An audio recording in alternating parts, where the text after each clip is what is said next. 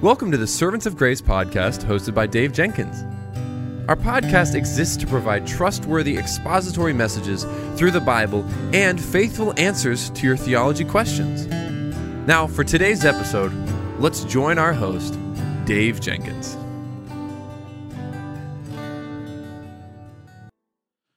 All right, everybody. Well, welcome back to the Servants of Grace podcast. My name is Dave, and I'm the host for this show. And today we're going to continue our series through the book of Psalms, looking today at Psalm 25, and He will never let you down. Would you please join me now in prayer? Father, as we come before your word, we believe, first of all, that it is true, and that it is without error, and it is without the possibility of error, that it's for every area of our life, that what you intend to do through our study of your word is to take it and to plant it deeper and deeper into our hearts, into our minds, to help us to grow to be more like Christ. And so, Lord, as we look at this great text before us, I pray not only that you would do that, but that you would help us. You would help us to see even more the greatness of your grace and your majesty and your glory as we consider what your word has to say to us now. And Lord, I pray that this word would land in the good soil of our hearts, that we would not only consider what it says and what it means, but that by your Spirit you would take it and you would drive it home into our hearts, into our lives. We thank you, Lord, for your word. We thank you that it's true and that it is enough for us. In Jesus' precious name I pray. Amen and amen. Well, if you have your Bibles, go ahead and open them to Psalm 25. Psalm 25, and we're marching right through the book of Psalms. Week by week, right? It's been a good study so far, I think. Psalm 25 says this: To you, O Lord, I lift up my soul. O my God, in you I trust. Let me not be put to shame. Let not my enemies exult over me. Indeed, none who wait for you shall be put to shame. They shall be ashamed who are wantonly treacherous. Make me to know your ways, O Lord. Teach me your paths. Lead me in your truth and teach me, for you are the God of my salvation. For you I wait all the day long. Remember your mercy, O Lord, and your steadfast love, for they have been from old. Remember not the sins of my youth or my transgressions. According to your steadfast love, remember me, for the sake of your goodness, O Lord. Good and upright is the Lord. Therefore he instructs sinners in the way. He leads the humble in what is right and teaches the humble his way. All the paths of the Lord are steadfast love and faithfulness for those who keep his covenant and his testimonies.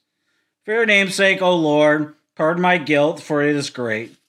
Who is a man who fears the Lord? Him will he instruct in the way he should choose.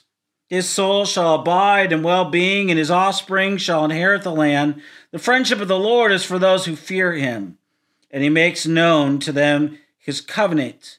My eyes are ever towards the Lord, for he will pluck my feet out of the net. Turn to me and be gracious to me, for I am lonely and afflicted. The trouble of my heart are enlarged. Bring me out of my distress.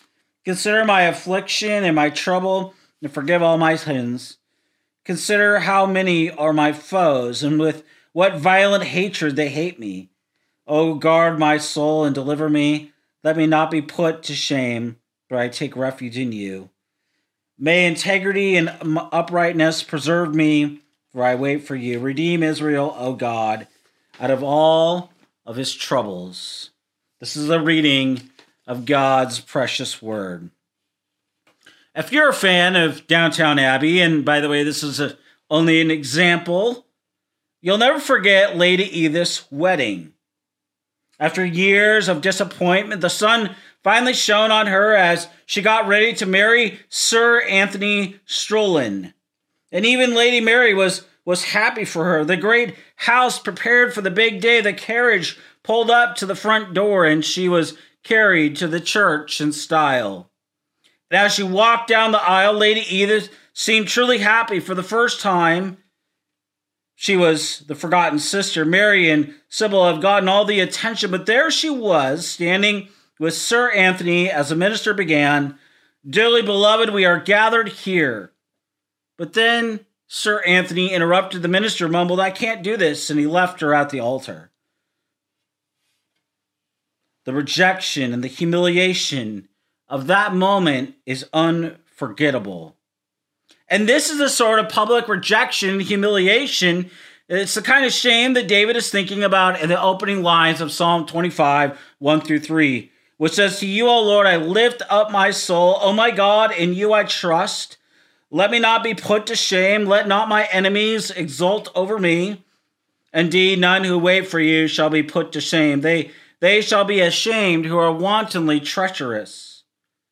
Now, shame in this context is more than just embarrassment or feeling foolish. It is the humiliation that comes from being rejected and abandoned. To make it even worse, it is the humiliation of being rejected and abandoned by God. In fact, imagine putting all your hope in God for this life and the next, only for him to leave you at the altar. This is more than embarrassing. It's devastating. And we need to ask the question, why would David be worried that God would humiliate him like this? Well, there's two problems here that are weighing on David's mind. First, he asks the question, will God realize what a sinner I have been and what a sinner I still am? And will he finally see the truth about me and reject me? And second, David's enemies hate him with a passion. The stakes are high. If God does not stand with David, he knows he will amount to nothing. And let's be honest. If we're honest here, David's fears are our fears. We wonder, if people find out who I really am and what I've really done, will they even like me? Will they want anything to do with me? If my spouse finds out about me, will they still love me? In fact, all of us ask the question at some point, how could God put up with a sinner like me? Will he see who I really am and drop me like a bad habit? And we also feel overwhelmed and discouraged because the world seems to be against us. There are people who hate us because we are Christians. We have a great enemy, the devil, who wants to destroy us. If God turns against us, we will be doomed. In verse 3 is our great hope. Indeed, none who wait for you shall be put to shame. God is faithful. Hebrews 13, 5 and 9 make it clear that Jesus Christ is the same yesterday, today, and forevermore. And what that means is he will never leave you. He will never abandon you. He will never, ever leave you at the altar. What Psalm 25 is going to teach us is what it means to wait on the Lord and hope in him. Now think about this. We all can drive through McDonald's or Jack in the Box or Carl's Jr., and depending on what part of the country you're In-N-Out and Whataburger and on and on and on, and just insert, if you're in the Europe or Asia listening to this, insert your favorite fast food restaurant or place that you go to, your or favorite coffee place, and you drive through there.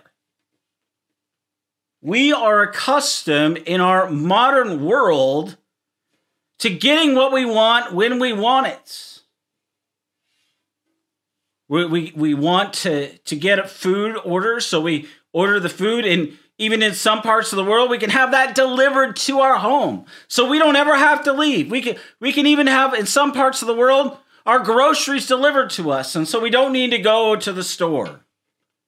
Or in some parts of the world, we can, like I do, we can drive up, we can have our groceries loaded in our car, and we drive off.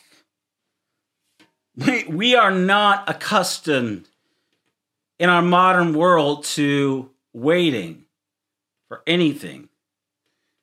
And we are bad at it. As a teaching psalm, Psalm 25 is an acrostic with few variations. Each line starts with the letters of the Hebrew alphabet. This makes for good poetry, and it makes it easier to memorize, provided you know Hebrew. But even if you speak English, this is a psalm to be learned so that you can have confidence in God. How does David wait for God here? How do we wait for God? How do we trust him with patience and complete confidence, especially in the hard things of life? Well, we see four aspects to David's waiting here in Psalm 25. He waits in obedience, he waits in confession, he waits in fear, and he waits in prayer. With this, David holds on to his hope. None who wait for you will be put to shame. So first, let's consider we wait in obedience. In fact, David starts with obedience in our text. In Psalm 25, 4-5, he says, "Make me to know your ways, O Lord. Teach me your paths. Lead me in your truths and teach me, for you are the God of my salvation. For you I wait all day long." Let's be honest here. We cannot pretend to be waiting on the Lord if we're not willing to obey what the Lord says and what the Lord has revealed. Let's stop here for just a second. What God has revealed in the 66 books of the Word of God, 39 in the Old Testament, 27 in the New, it's enough for us. It's enough. Jesus in John 5:39 says, "You search the scriptures because they testify of me." In Luke 24, Jesus is on the road to Emmaus, and he interprets Luke 24:27, tells us that Jesus interpreted to these disciples on the road to Emmaus the writings and the Old Testament. And he pointed these disciples from the Old Testament to himself. You see, the only way to know God is to know him as he's revealed himself in the Word of God. And because he has revealed himself, we can know him. We can know who Christ is. We can know what he has done for us. And when we know that, Jesus says in John 14:15, we are to obey the commandments of God. Now, Jesus says in Matthew 11:28-30 that these commandments are not burdensome because his yoke is easy. For those who are in Christ, those who are in vital union with him, they enjoy a new standing and a new identity in Christ. We can commune with and enjoy our Lord because he has revealed himself in the Word of God. And this provides a very reason why we can obey the Lord, why we would even want to obey the Lord, why we would desire to obey the Lord. Now, Jesus says this same thing about we can't pretend that we're waiting on God if we do not do what he says. If we say we trust God but do not obey, we're going to lose everything. Hear what Jesus says in Luke 6:46-49. "Why do you call me Lord, Lord, and do not do what I tell you? Everyone who comes to me and hears my words and does them, I will show you what he's like. He is like a man building a house who dug deep and laid the foundation on the rock. And when a flood arose, the stream broke against that house and could not shake it because it had been well built. But the one who hears and does not do them is like a man who built a house on the ground without a foundation. And when the stream broke against it, immediately it fell. And the ruin of that house was great." This is why we need to care about the foundation of our lives. This is why we as Christians ground our lives in the Word of God. And we not only ground them in the Word of God, but as Romans 10:17, faith comes from hearing and hearing by the Word of Christ. What is the Word of Christ? That's the gospel. How do we know the gospel? We know it because it's in the Word of God. So that the more that we grow in our understanding of the Word of God, the more that we're building on the rock of the foundation of God's Word, and the more that we will desire to then obey God. So that the foundation of our lives, as Jesus is teaching, are dug deep, and the foundation goes down deep into the soil bed of our hearts, so that we're rooted and grounded and being established in the Word of God. So the first step here is a commitment to obey the Lord. As David waits on God, he first asks God to teach him. He waits as a disciple, a learner, a man who is committed to follow God. God's ways and God's paths start with specific decisions. One step after another, these decisions turn into a lifestyle, a path that pleases God. God has to show us how to obey him. Notice the verbs that David uses in verses 4 through 5 of Psalm 25. Make me to know, teach me, lead me. Why do we need God to teach us how to obey? Can't we just let our conscience be our guide? Can't we just let our feelings be our guide? Why do we have to have our behavior regulated by the Word of God? In fact, why do we even need the Bible at all? Can't we just flip open a page and point to a verse and that'll help us? We cannot assume we can figure out how to obey God on our own without the help of the Word of God. For one thing, there is every chance that our hearts will deceive us. As Jeremiah 17 tells us, the heart is deceitful above all things. In fact, Psalm 14 says, we have all become corrupt. Our hearts are bad in Psalm 14, verse 2 and 3, and Romans 7:18. And we need to remember how small and how limited we really are. Isaiah 55, 8 through 9 says, for my thoughts are not your thoughts, neither are your ways my ways, declare the Lord. For as the heavens are higher than the earth, so are my ways higher than your ways, and my thoughts than your thoughts. If we think we can figure out the right path on our own, we have no idea, very little understanding of just the depths of our sin.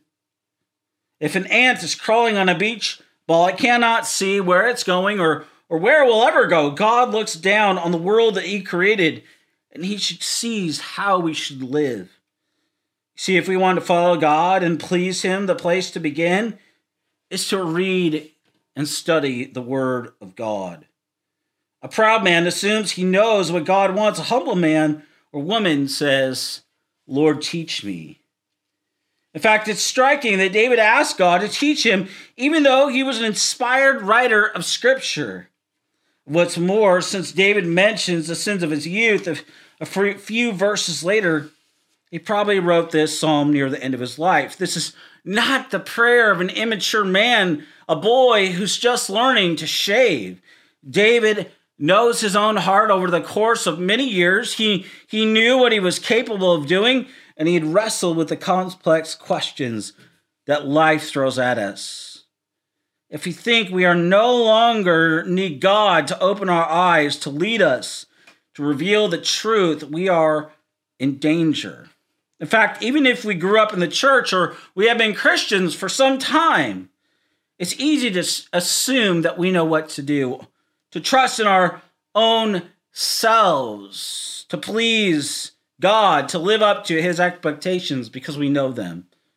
The problem is we need divine power, the power that comes from the Holy Spirit through abiding in Christ to actually please God. The older we are in the Lord, the more mature we are in Christ, the more we should realize how much we need the Lord to guide us in everyday life. And this is a wise, this is a mature David who says in Psalm 25, verse 4, make me to know your ways, O Lord, teach me your paths. David is praying to live a godly life, a life that honors the Lord, that glorifies God. And so God teaches us through his word, the Bible. Jesus prayed in John 17:17, sanctify them in truth. Your word is true. You see, the man or the Christian man or woman who wants to obey God, they want to understand more of the Bible so they can follow what it says and live by the truth.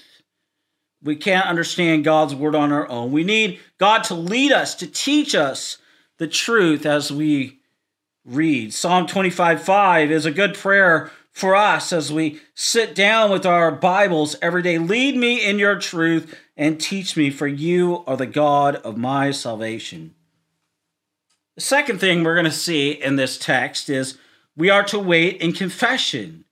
It's not enough to commit ourselves to obey God. Even if David turned over a new leaf and never sinned again, David still had a past. God knew who he had been and what he'd done. God knew that he would stumble again in the future, and so David asked for forgiveness. And so what we're going to see is David keeping short accounts with God.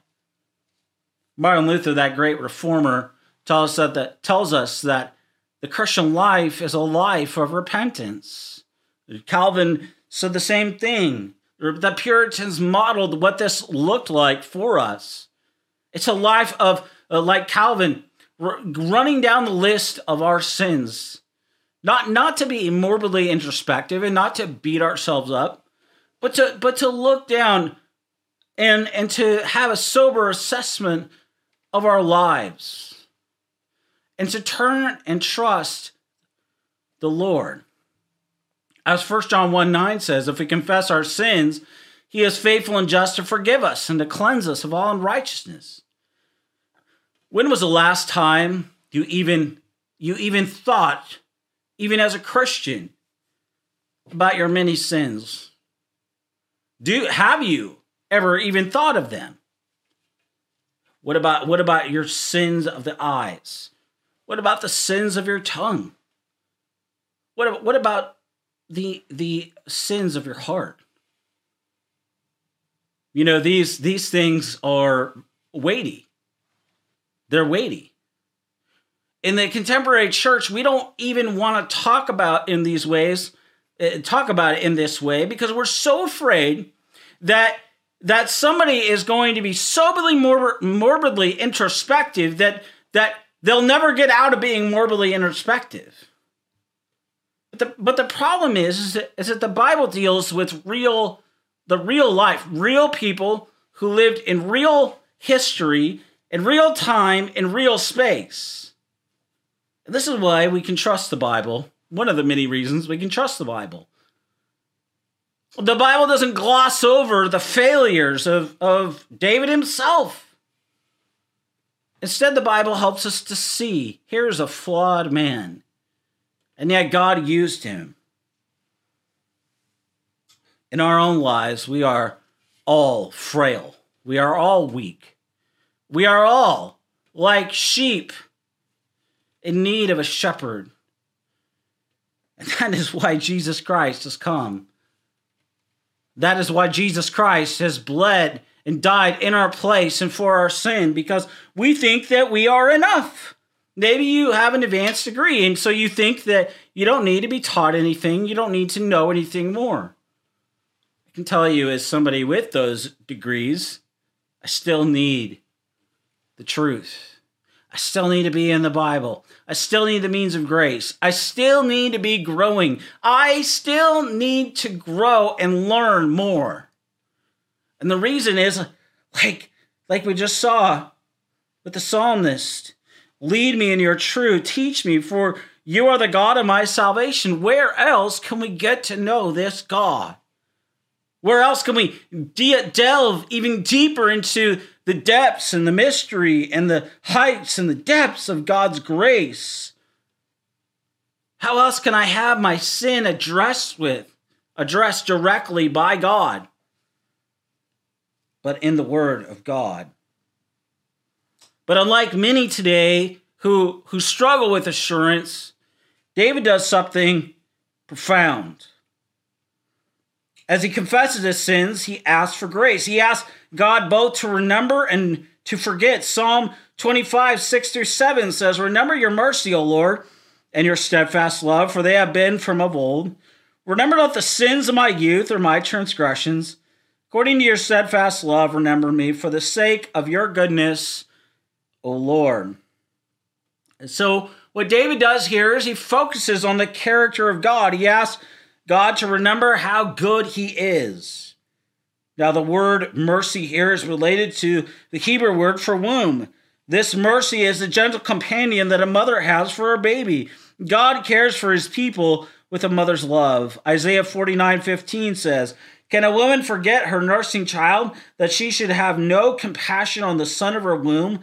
Even these may forget, and yet I will not forget you." And David also wants God to remember his commitment to his people.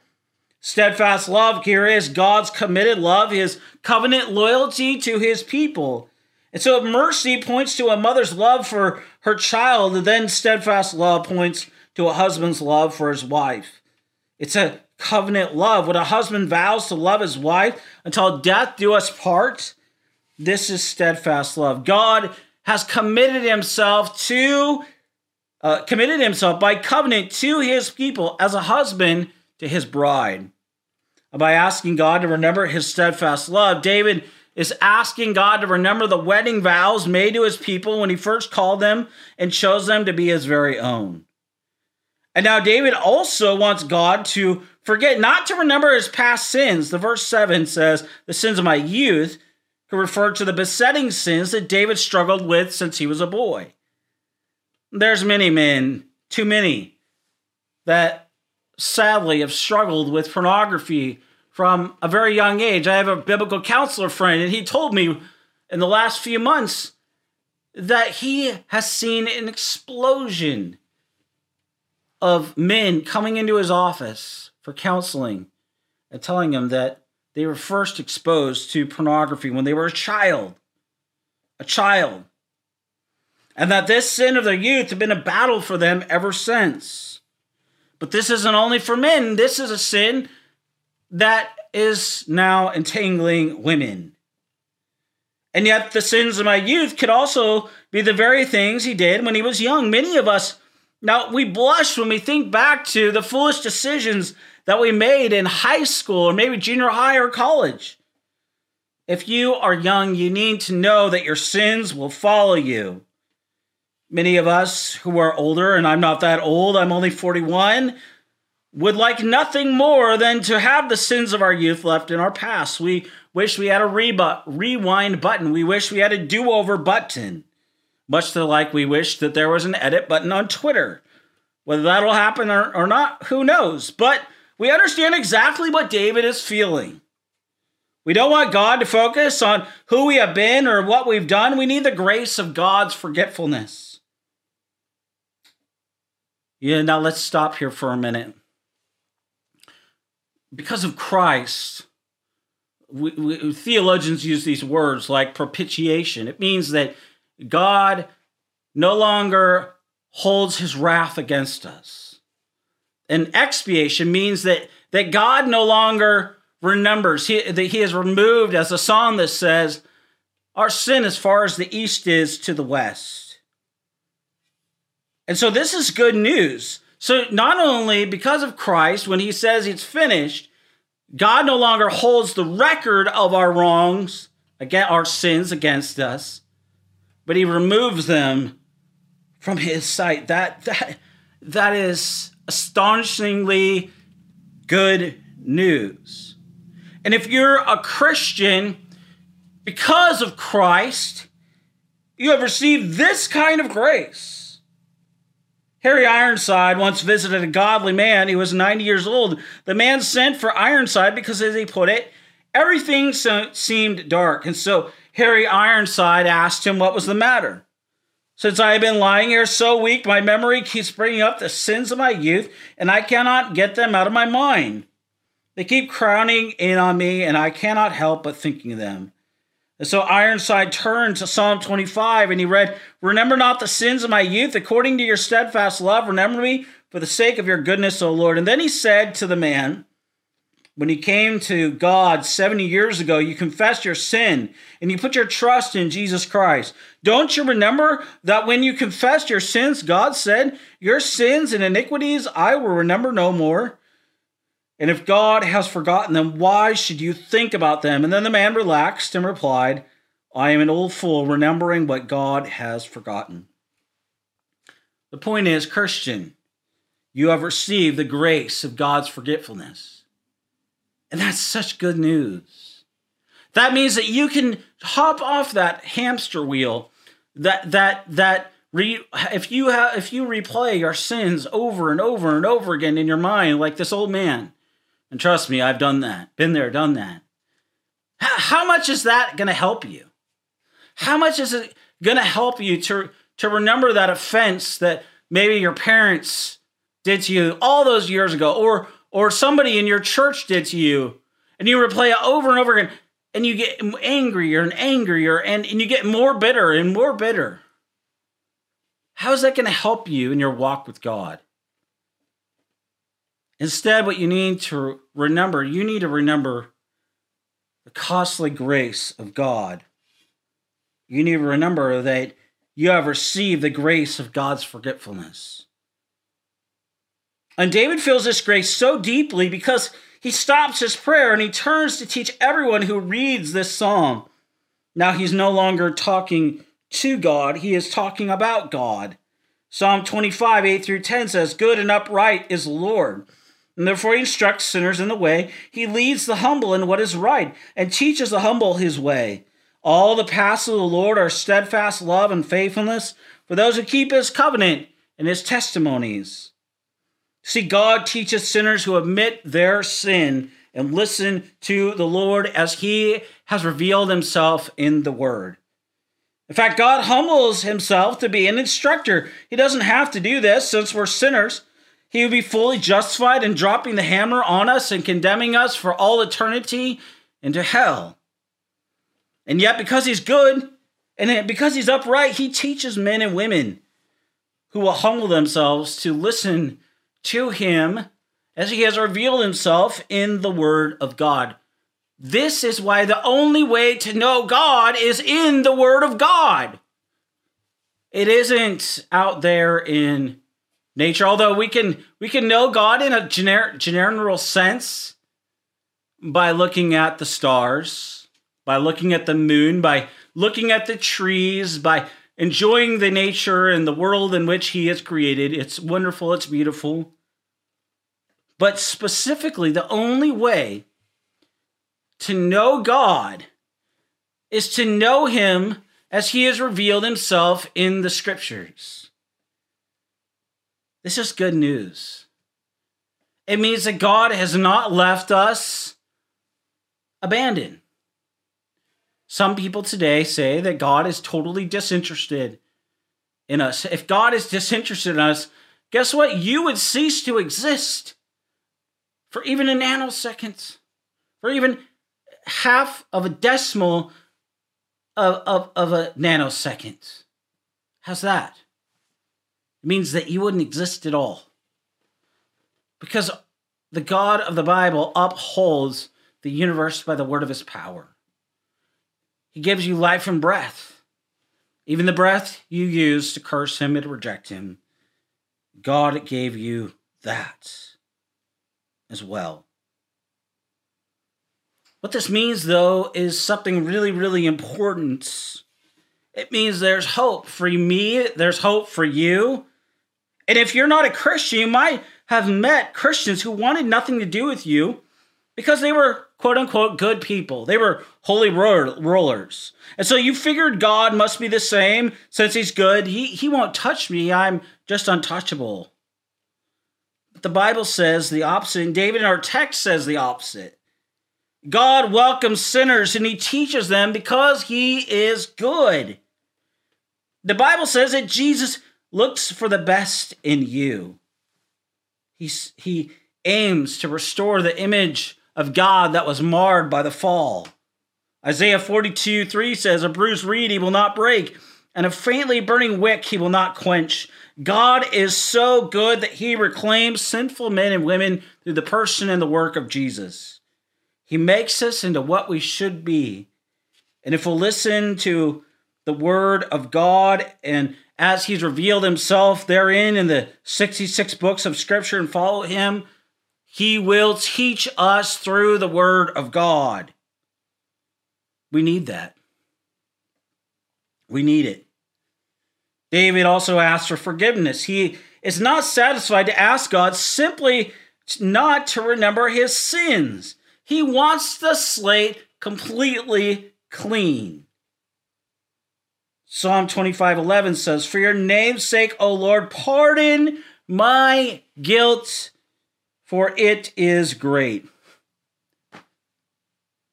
Our tendency today is to do the opposite of what David says. David is asking God to pardon him. What we want to do is we want to cover over our sin. We made an egregious error, or we sinned egregiously. We don't want our spouse to know. We don't want them to ever find out. So we'll minimize it. We'll hide it. We'll compartmentalize it. In fact, if we were writing verse 11, we might say, "Lord, pardon my guilt, for it is small." But David doesn't plead the smallness of his sin. He pleads for pardon because of the greatness of his sins. His situation is so desperate that nothing less than full pardon will do. Oh, I know that many of you feel the overwhelming guilt of your sin. In fact, you're so morbidly introspective about your sin, you have a hard time looking up to Christ. But if you feel the overwhelming weight of your sin, you are in a good starting place. Like David, you can call out to God and say in verse 11, "Pardon my guilt, for it is great." And you might wonder, how exactly can God pardon my great sin? The reason he can forget the sins of our youth and forgive great guilt is because Jesus actually bled and died and rose again. If your sin is a backpack of guilt and shame, Jesus took the backpack from your shoulders and carried it for you on the cross. Don't believe me? Read the story of John Bunyan's Pilgrim's Progress. It's a beautiful story, and it's grounded in God's word. Christian lays down the burden of his guilt because he picks up the cross of Christ and takes Christ at his word in the Pilgrim's Progress. Any Christian who is in union with Christ has done the same. We have believed Christ, and Christ has imputed his righteousness to our account. And this is all a gift of God, not of ourselves, as Paul says in Ephesians 2, so that we might not boast. In fact, 1 Peter 2:24 says, "He himself bore our sins on the tree, that we might die to sin and live to righteousness. By his wounds you have been healed." Today, if you minimize your sin, you minimize what Jesus did on the cross. And so the greater my guilt, the greater his forgiveness, and the greater the glory of Jesus who won that forgiveness. If you minimize your sin, you are guilty of what Dietrich Bonhoeffer said of cheapening the grace of God, the costly grace of God. Jesus is glorified in forgiving the greatest sinners in the same way that a doctor is honored when people bring him the hardest cases. Now, the Mayo Clinic is famous as a great hospital, not because they can cure small things, but because people come from all over the world with the most desperate diseases. Christ is willing to forgive the greatest sinners because this is how he receives the greatest glory. Now stay with me here. Christ, he died to save sinners. He welcomes even the worst. Now Jesus is like Johns Hopkins or the MD Anderson Cancer Center, not the local urgent care clinic. He is not a savior who can only handle small sinners. His blood is powerful enough to save great sinners. And this is a huge comfort. Today you're worried that God will finally realize what you've done, who you really are, and leave you at the altar like Lady Edith. But our Lord, he forgives the sins of your youth. We are all great sinners, but Christ is a great Savior. His grace is greater than all of our sins, and when we wait on God and put our trust in him, we wait in confession. And that's a good thing. Because our Savior, our Lord Jesus, is sufficient. Third, when we put our hope in God, we wait in fear. Now, we need to ask, how does David move here from forgiveness to fear? And this may surprise you, because you would think that fear would be the last thing on David's mind after he just spoke about God's forgiveness. In fact, some people think that forgiveness is an excuse not to fear and to sin even more, but that's not what Scripture teaches. And we need to ask the question, how does David move from forgiveness to fear? Well, the power of God is a fearsome thing. And when the disciples were about to sink in a storm on the Sea of Galilee, they called out to Jesus, and he stood up and said to the storm, "Peace, be still," in Mark 4:39. And immediately the wind stopped and the sea was calm. And when the disciples saw his power, they were terrified, in Mark 4:41. In the same way, the power of God's forgiveness is a fearsome thing. He quiets the wind and the waves of guilt and shame in our hearts. Nothing else could bring peace to our troubled conscience. A sense of awe descends on us when we realize that we have experienced the awesome power of God. This kind of power is at once comforting and unsettling. The forgiveness we experience as we put our hope in God leads us to fear him. Psalm 130, 3-5 says, "If you, O Lord, should mark iniquities, O Lord, who could stand? But with you there is forgiveness that you may be feared. I wait for the Lord, my soul waits, and in his word I hope." You see, the fear of God brings a great blessing. After asking God for forgiveness, David turns to us again, and he teaches us. In Psalm 25:12-15, he says this, Who is the man who fears the Lord? Him will he instruct in the way that he should choose. His soul shall abide in well-being, and his offspring shall inherit the land. The friendship of the Lord is for those who fear him, and he makes known to them his covenant. My eyes are ever towards the Lord, for he will pluck my feet out of the net. See, God teaches the man or the woman who fears in verse 12. Students and their families are willing to spend thousands and thousands of dollars a year for their child to go to a school, to the best schools, to sit under the best teachers. God himself, the one who created the universe, though personally tutors those who trust him as they read and study the Word of God and as they avail themselves of the means of grace through the preaching of God's Word in the local church. You might be wondering, well, how does God teach today? He teaches us through the Word. Sometimes the Bible gives us direct commands to follow. Sometimes the Bible equips us with wisdom to make a good decision. God also teaches us through fellow believers he places in our lives. And sometimes God speaks to our hearts. He does that through his Word. Charles Spurgeon put it this way, "Those whose hearts are right shall not err for want of heavenly direction. Where God sanctifies the heart, he enlightens the mind." And with this, God promises his friendship. To be God's friend is more than knowing about him. Friends enjoy each other's company. Friendship is close. It's personal knowledge. It's one thing for God to teach us which path to take. That's a blessing. For God to make us his friends is almost inconceivable, and yet that's what he's done. Apple CEO Tim Cook offered to have coffee for an hour with up to 2 people. The only catch, it's going to cost you $210,000. And yet, we need to understand God is not selling his time. He offers us his friendship. He opens up his heart to those who fear him, those who tremble at his word and learn and discover who he is and what he is like as he has revealed himself in the Word of God. Do you fear the Lord? This blessing is yours in Christ. John 15:15 says, "No longer do I call you servants, for the servant does not know what his master is doing, but I have called you friends, for all I've heard from my Father have made known to you." You see, God blesses those who fear the Lord. And the last point that we have today is we wait in prayer. And finally, notice that we wait in prayer. David turns once again to call out to God with 7 specific petitions.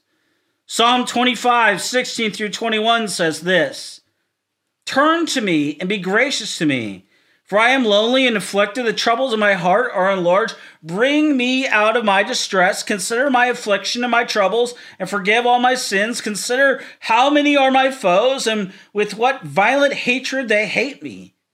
Oh, guard my soul and deliver me. Let me not be put to shame, for I take refuge in you. May integrity and uprightness preserve me, for I wait for you." Will God hear this prayer, or will he leave David standing before the altar? Well, David has already answered this question in verse 3. "No, none who wait for you shall be put to shame." Why? Because God hears the prayers of his people, and he will deliver us. And in case we think that this confidence is just for David, verse 22 tells us that he is speaking for all of God's people when he says, "Redeem Israel, God, out of all his troubles." And this last line opens the psalm to make it a prayer for all who would know Christ. We will never know the humiliation of being abandoned and rejected by God, because the promises of God are true. 2 Corinthians 1:20 tells us that all the promises of God find their yes and amen in Christ. Titus 1:2 tells us that God will never lie. That is because God stands behind his word and God is faithful. And as Hebrews 13:5 and 9 says, he is the same yesterday, today, and forevermore. So we can trust him. And not only can we trust him, but Romans 8:31 through 39 tell us that nothing can separate us from the love of being united to Christ by faith in his name. And so if we trust the Lord, you will never, ever, ever be left at the altar. You will never be disappointed. You will never be let down. Praise God for that. In fact, you know what? The only proper response to that is to lift up your hands and to lift up your hearts and to sing endless praises to God. And that's what's so amazing about what happens in Revelation 5. These elders, they've been given great crowns and great glory, and they cast down their crowns before the one who is worthy. See, he is worthy. He is worthy. He's an immutable God. He's unchanging, and he is unrelenting. He is consistent. He is coherent, and he will never let us down. All the promises of God are yes and amen, as Paul says.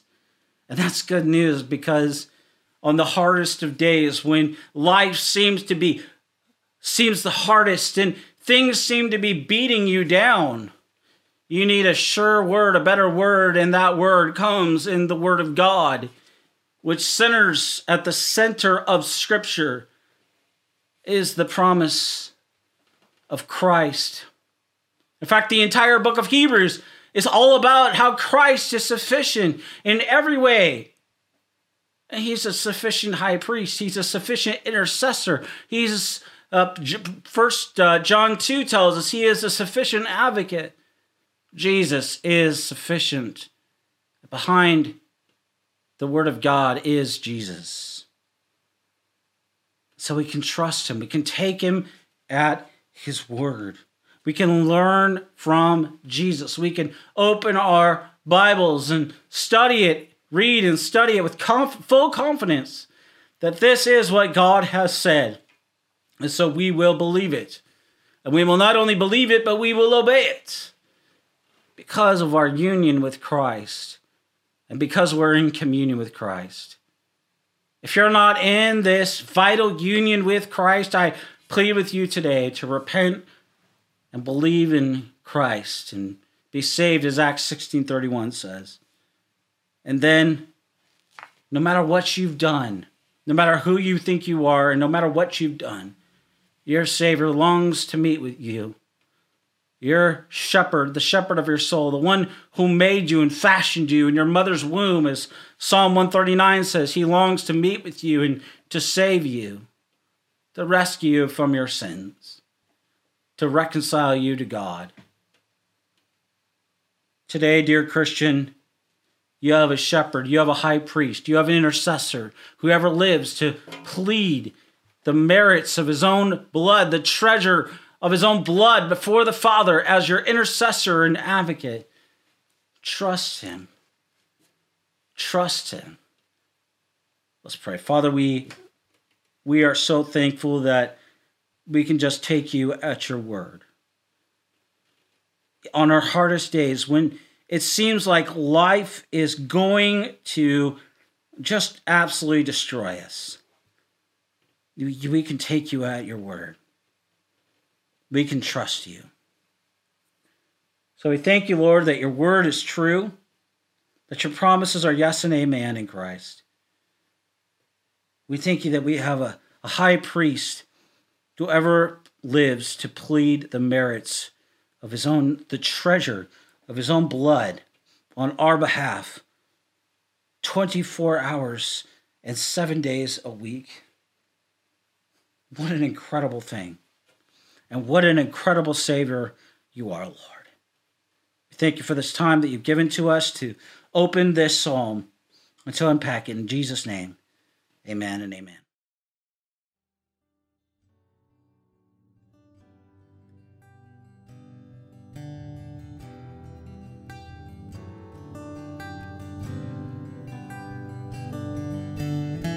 Thank you for listening to the Servants of Grace podcast today. If you enjoyed the show, please subscribe, leave a rating on the app, and share our episode with your friends and family. If you'd like to, you can follow us on Instagram at Servants of Grace, on Twitter at Servants of Grace, or by searching Servants of Grace on Facebook. You can also find this podcast on the front page of our website at servantsofgrace.org.